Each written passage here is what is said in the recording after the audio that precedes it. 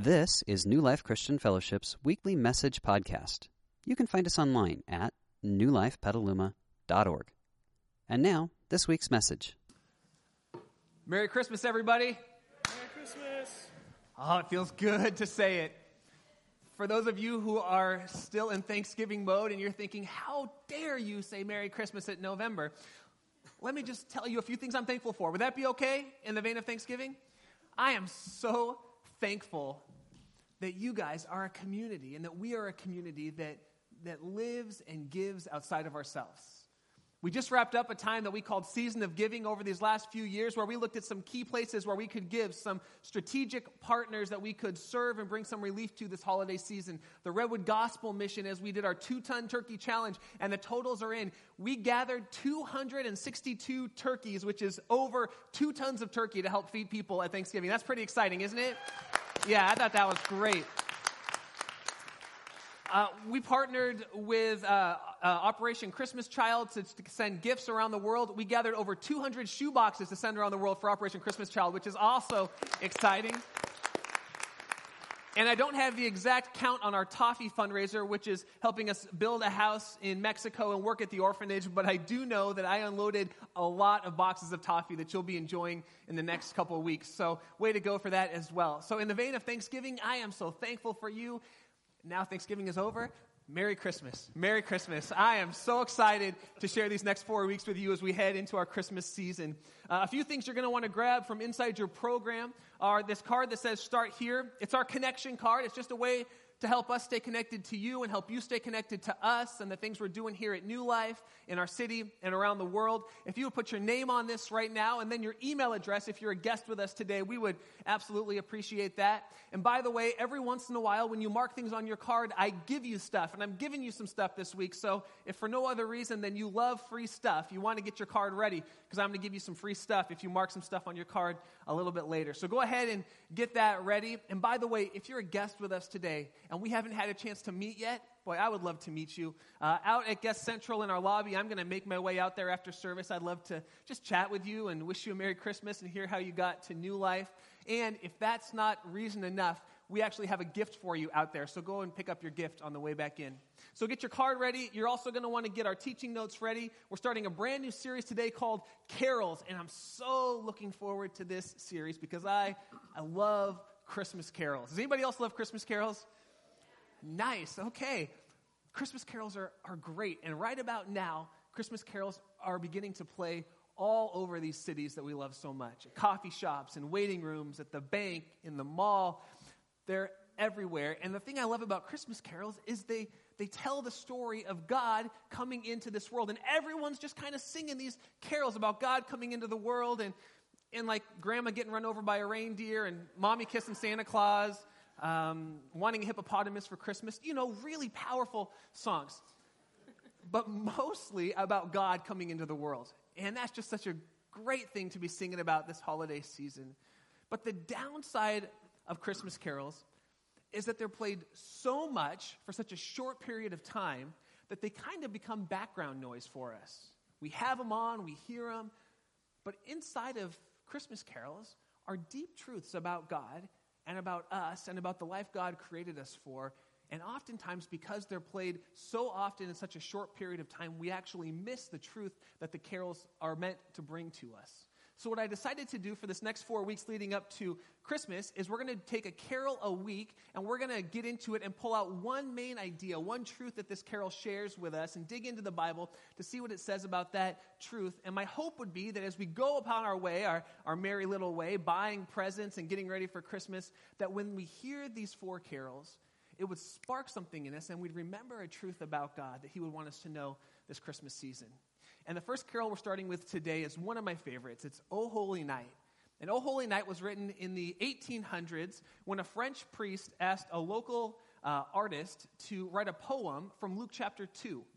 And the artist wrote it. Now, this artist wasn't a Christian. He was actually known in this little village as kind of a hellraiser, but an excellent poet. And so he wrote out his interpretation of Luke chapter 2. And then he asked another friend who also wasn't a Christian if he would put the poem to music.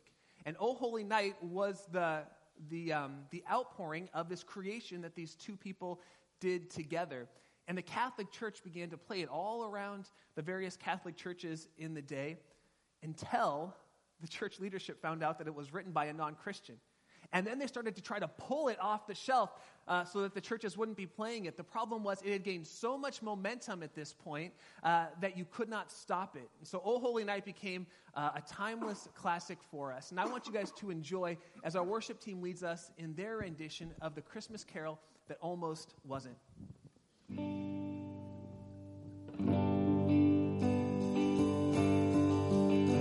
We invite you to sing along as well.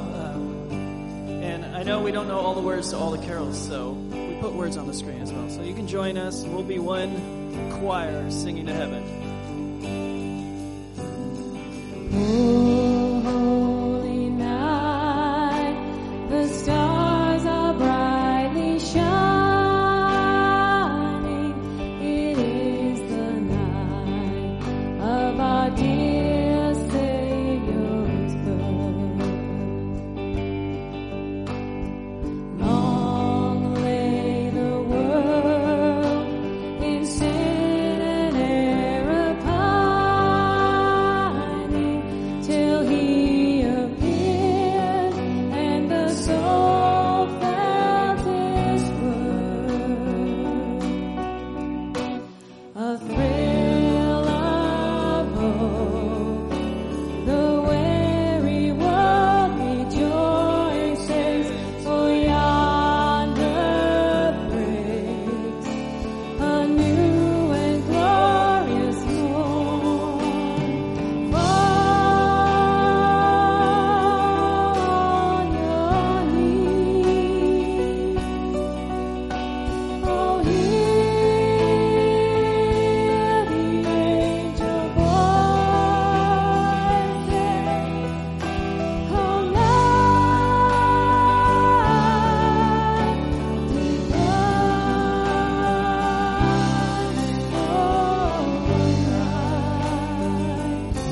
when Christ was born. Oh, night, oh, holy night, oh, night divine.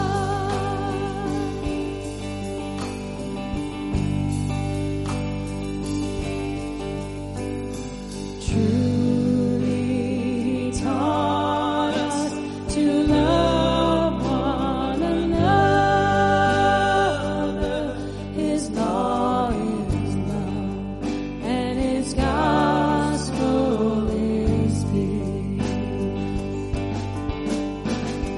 Change shall He bring, for the slave is our brother.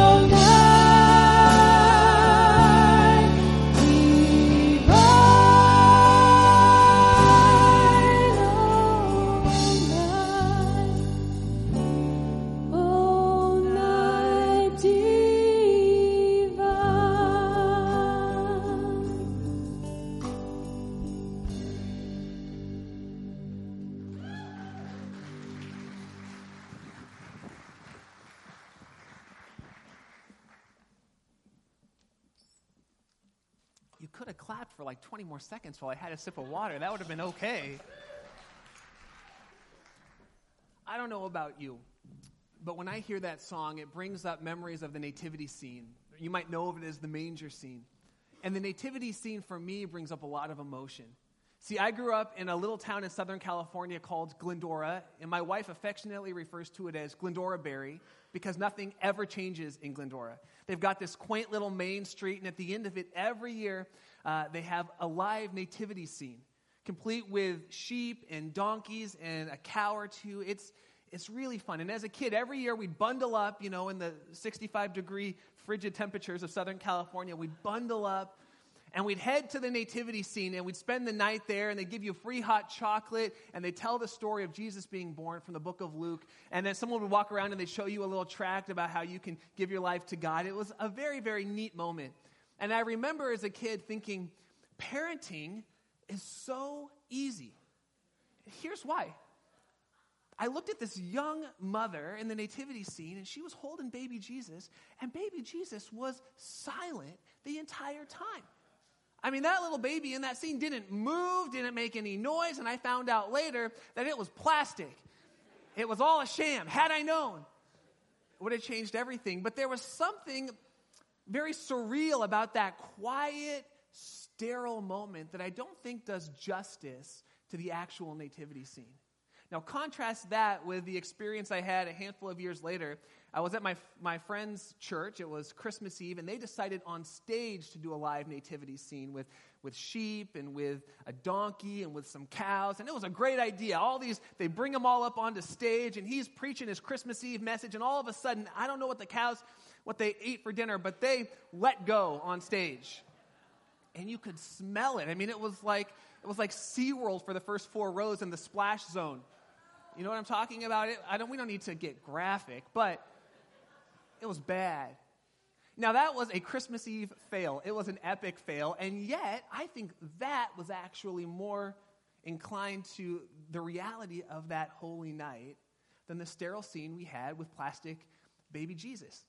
Let's just go back in our minds for a few minutes to imagine what it must have been like for Mary and Joseph on that night. Picture a newlywed couple in their teens. She's 9 months pregnant, and they find out they need to travel anywhere from 80 to 120 miles, depending on where exactly they were, from the town they're living in back to David's hometown because a census is being taken. And so they've got a donkey. She hops on, and they're riding.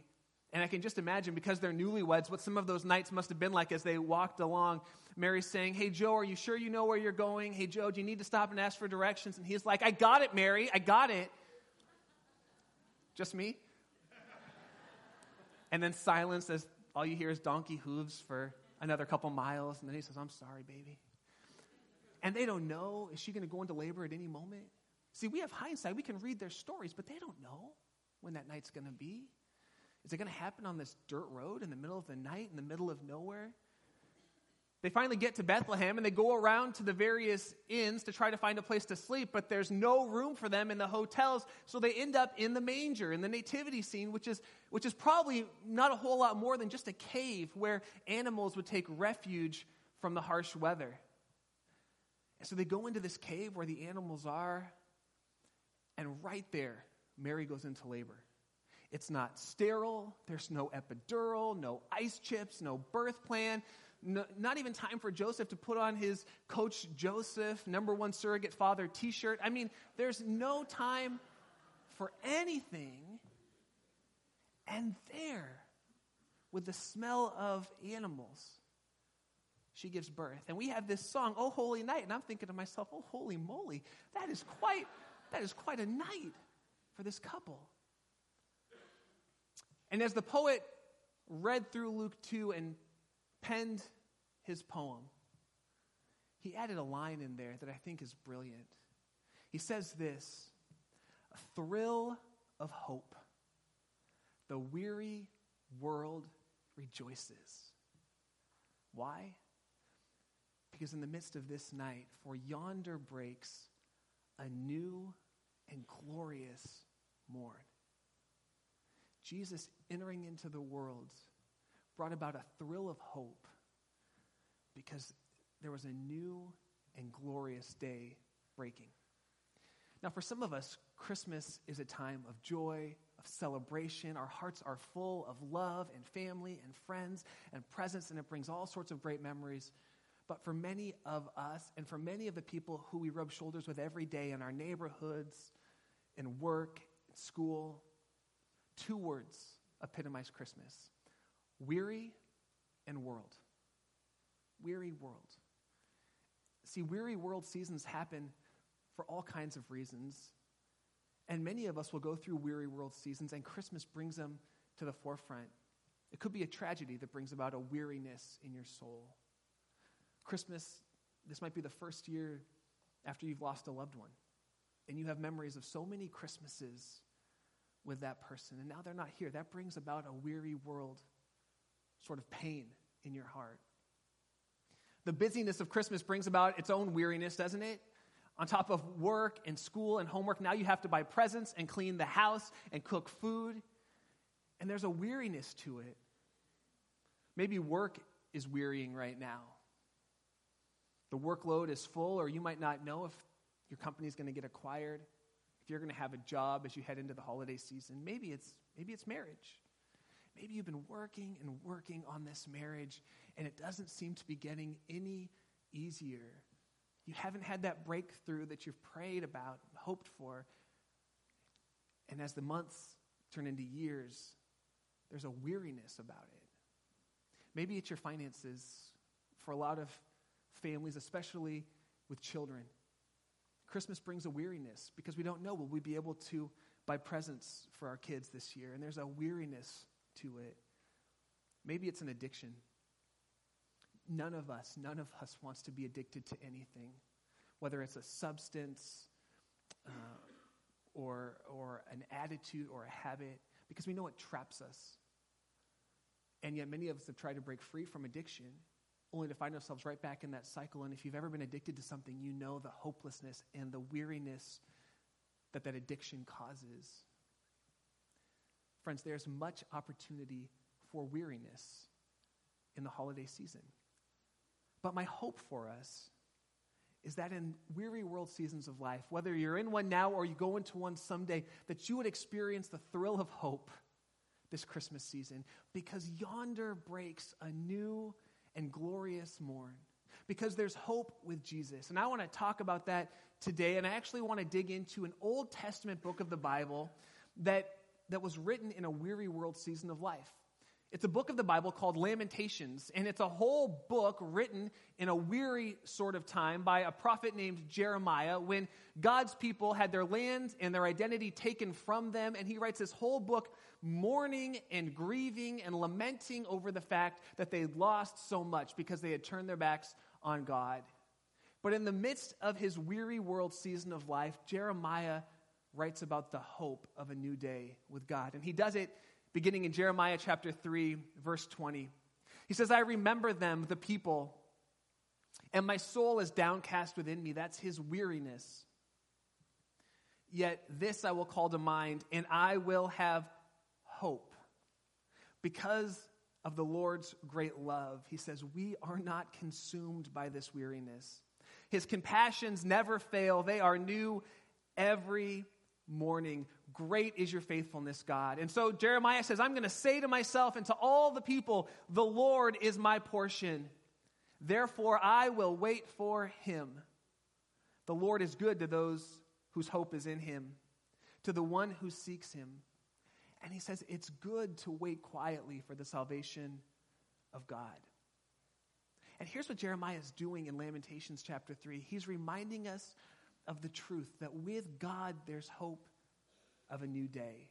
That when we find ourselves in a weary world season of life, that does not have to be the end, that there's a new hope coming with a new day. And I want to talk about at least 3 things that a new day with Jesus brings. And the first is this: a new day with Jesus brings us exactly what we need each day. Jeremiah says something in verse 24 that would seem a little bit odd if we didn't know the background. He says, the Lord is my portion. And we think to ourselves, that's an odd little phrase. Why would he say the Lord is my portion? What Jeremiah is doing is he's actually thinking back to a time that's recorded in a book of the Bible called Exodus, where God's people had been in slavery for 400 years to the Egyptian rulers. And then God freed them from slavery, and they went into this wilderness time, this land, kind of a deserty type area, where they wandered for 40 years. And in the 40 years, they were constantly wondering, how are we going to survive? How are we going to eat? Who's going to take care of us? And they cried out to God, God, give us some food. And God gave them this amazing food. We're told that dew came down in the early morning and it rested on the land, and that dew turned into this flaky bread-like substance. And they came out of their tents and they saw this stuff, and they looked at each other and they said, what is it? I don't know, Joe. What do you think it is? I don't know. What is it? They said, well, that's what we're going to call it. We're going to call it what is it? Because we don't know what it is. And they did. They called it manna. Manna literally means what is it? What is it? I don't know. That's a good name for it. By the way, if you're pregnant right now, be careful the names that you choose for your baby when you're joking around, because it might stick like, what is it, okay? I'm just saying. Let's call the baby, what is it? Manna. That's a good name for a kid. If that's you and you do that, please call it Manna Douglas. That's my middle name. And then your last name. That would be appropriate. There you go. What is it? It's this delicious bread-like stuff that God delivered to them every morning. But here's the thing. God gave them a command in the midst of it. He said, only gather one portion of manna each day. If you gather more, if you gather a portion for tomorrow, then over the course of the night, I'm going to cause that portion to be rotten, and it will be no good for you the next day. Why did he do it? He said, because I want you to know that I'm with you each and every day, and that I will take care of you today, and when we get to tomorrow, I will take care of you tomorrow, and when we get to the next day, I will take care of you the next day. God says, I want to be your portion, just like I gave you a portion of bread each day in the wilderness. And if we're going through a weary world season of life right now, it's so easy to look ahead to tomorrow and next week and next month. And the more we do it, we borrow troubles from the days ahead and we heap them on ourselves. And all of a sudden we're overwhelmed and we can't function because we don't know how I'm going to make it through the days to come. And here's what God would say to you. Let me be your portion today. I will give you what you need each day. And you're thinking to yourself, because we're not so different, you and I, you're thinking to yourself, well, what about tomorrow? Who's going to take care of tomorrow and the next day of this weary world season of life? And the great thing about God is God exists outside of time. And we're told that God's already in tomorrow, preparing tomorrow for you there, and he will give you exactly what you need. One of the titles for Jesus is Emmanuel, which means God is with us. On Christmas, we celebrate that God left heaven and came to earth, and God was with us. He dwelled among us. And then after Jesus died on the cross and rose again, before he went back up to heaven to be with God the Father, he said to them, I will be with you always, even to the end of the age.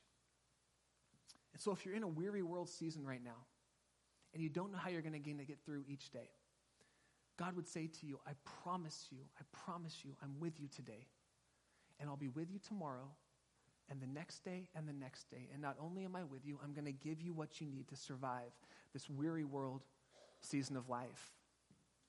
A new day with Jesus brings us exactly what we need for the day, so we don't have to borrow tomorrow's troubles and add them on to today. We can engage with today, trusting that God will be with us tomorrow.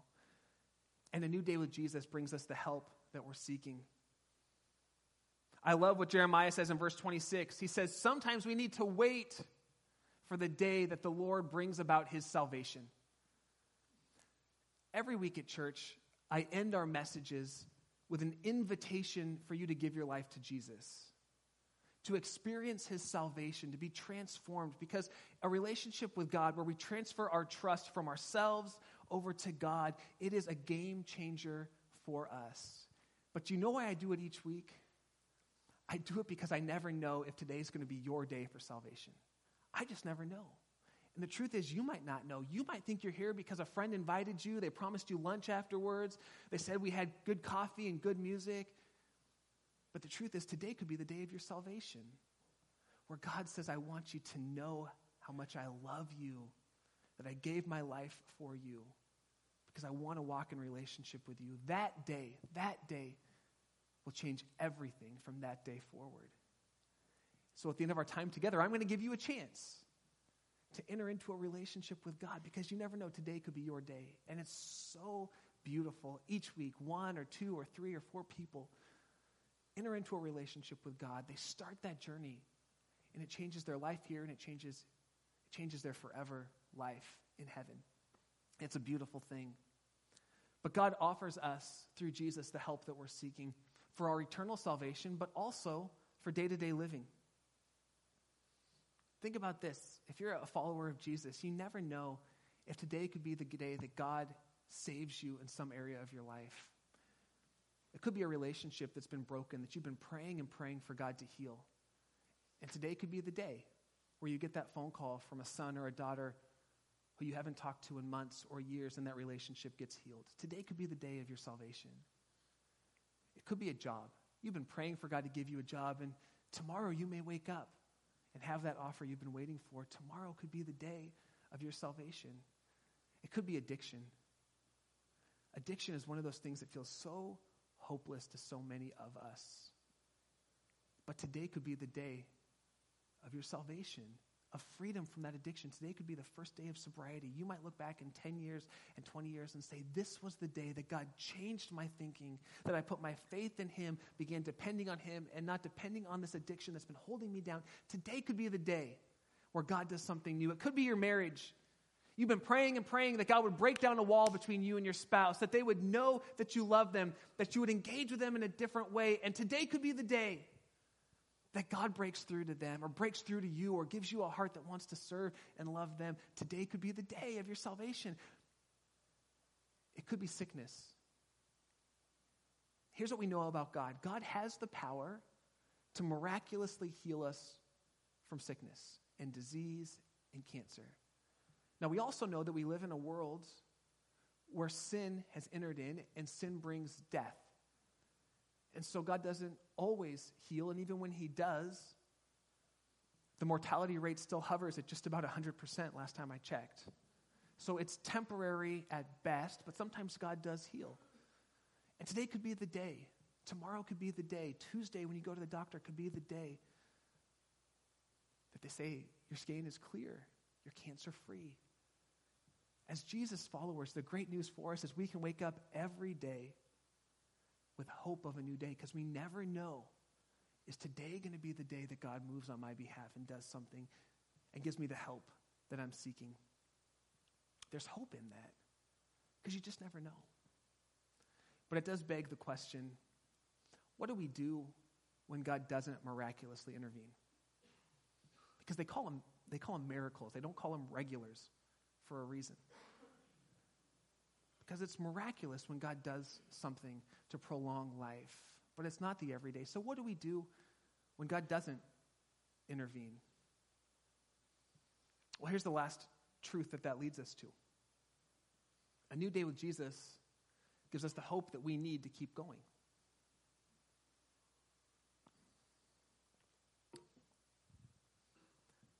Studies have shown that people can live up to 40 days without food, up to 8 days without water, and up to 4 minutes without oxygen, but it's my observation that they can only live a few seconds without hope. And we know that intuitively, so we put our hope in things all the time. Our hope for security, our hope for acceptance, our hope for love, and all sorts of different things. Some of us put it in our wealth.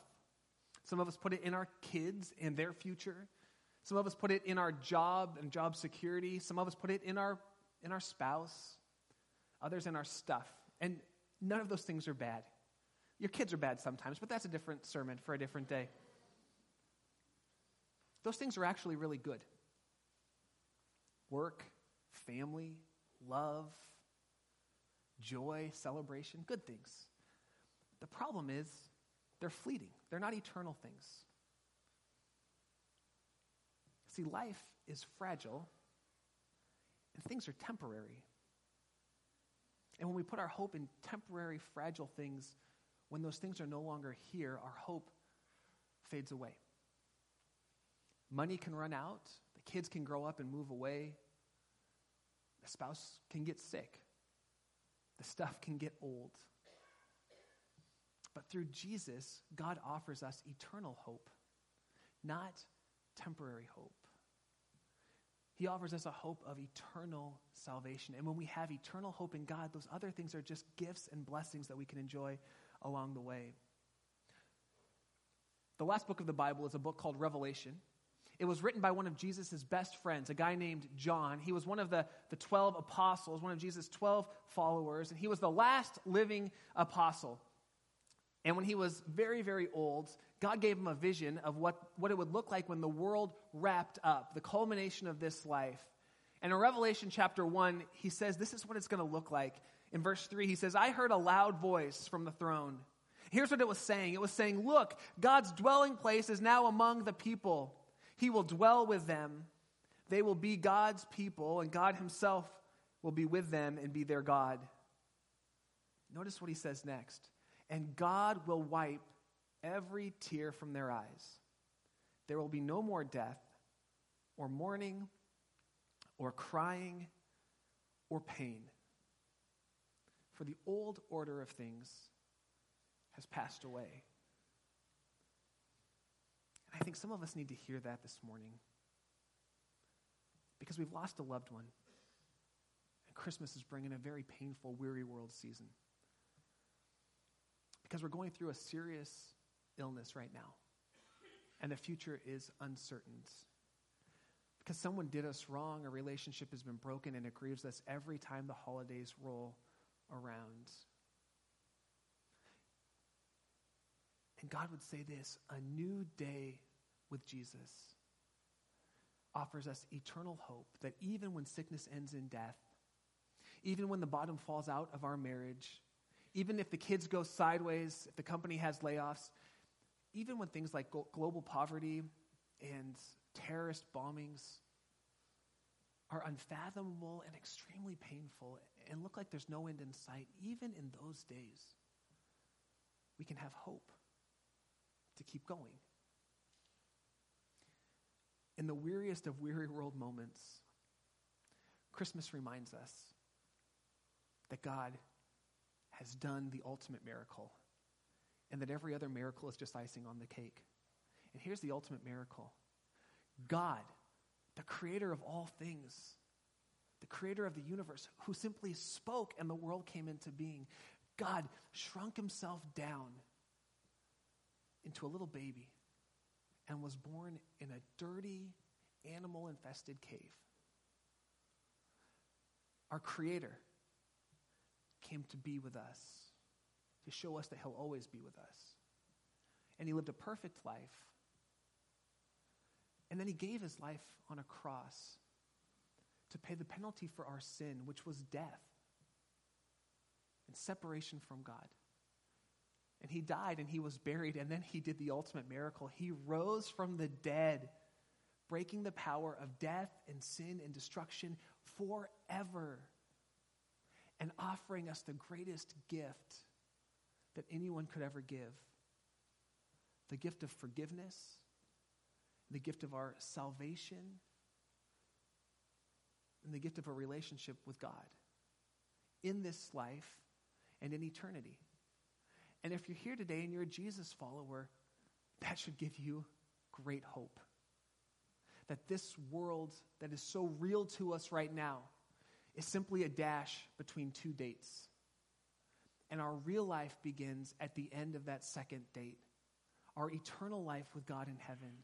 That this is a snapshot. It feels so long some days. But it's a snapshot of our eternity with God. Where God himself will wipe every tear. There will be no more sickness, no more pain, no more death, no more destruction. And we'll see God face to face. And that gives us the hope in these weary world moments to keep going. He gives us our portion, enough each day. He gives us what we need, and he gives us the hope to keep going. A thrill of hope that even in the weary world we can rejoice, because yonder breaks a new and glorious morn. And if you're here this morning and you've never entered into a relationship with God. You've never experienced God's forgiveness, the freedom of being forgiven by your Creator. If you've never experienced God filling you with His Holy Spirit and giving you the power to live the life you were created to live, if you've never decided once and for all that Jesus is your leader and your Savior, and if you've never secured your place in heaven, then today is your day of salvation. You think you're here because someone brought you, or because the kids woke up early and were playing with the Christmas ornaments, and you thought, what the heck, I might as well come to church. The Niners aren't playing until 1:30, and let's be honest.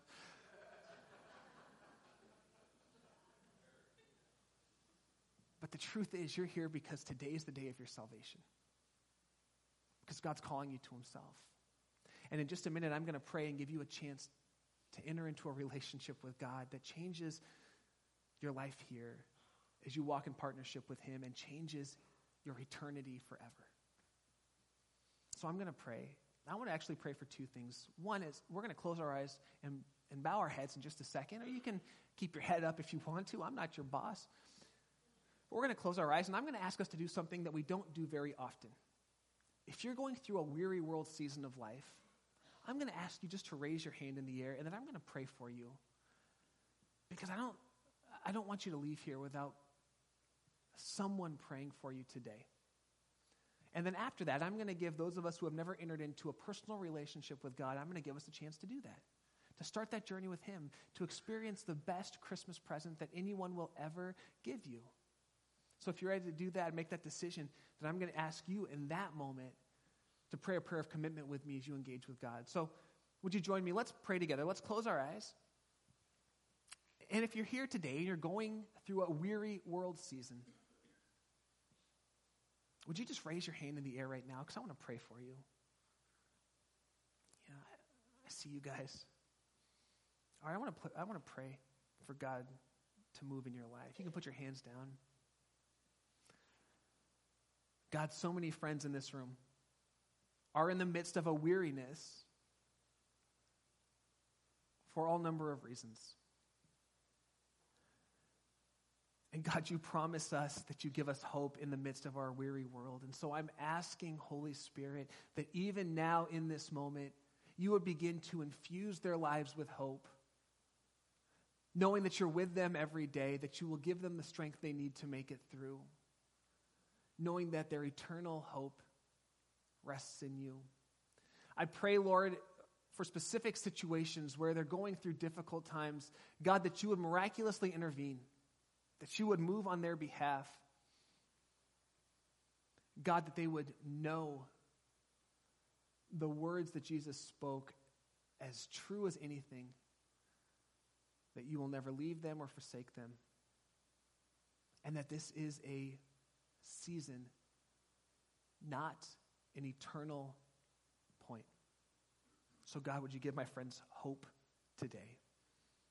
As we continue to pray, if you're ready to commit your life to God, to start that journey with Him, to say to Jesus, I'm done being my own leader and my own Savior, and I'm ready for you to be my leader and my Savior. You can repeat these words after me. Just say, Lord God, I believe that you love me and that you gave your life to pay the penalty for my sin. And I want to have a relationship with you. So would you come into my life? Would you forgive me of my sin? Would you fill me with your Holy Spirit? And would you show me what it looks like to walk with you every day from this day forward, even as I walk into eternity? I pray in Jesus' name. Amen. Amen. We hope you enjoyed this week's message. You can find more information about New Life, including contact information, at newlifepetaluma.org. Thanks for listening.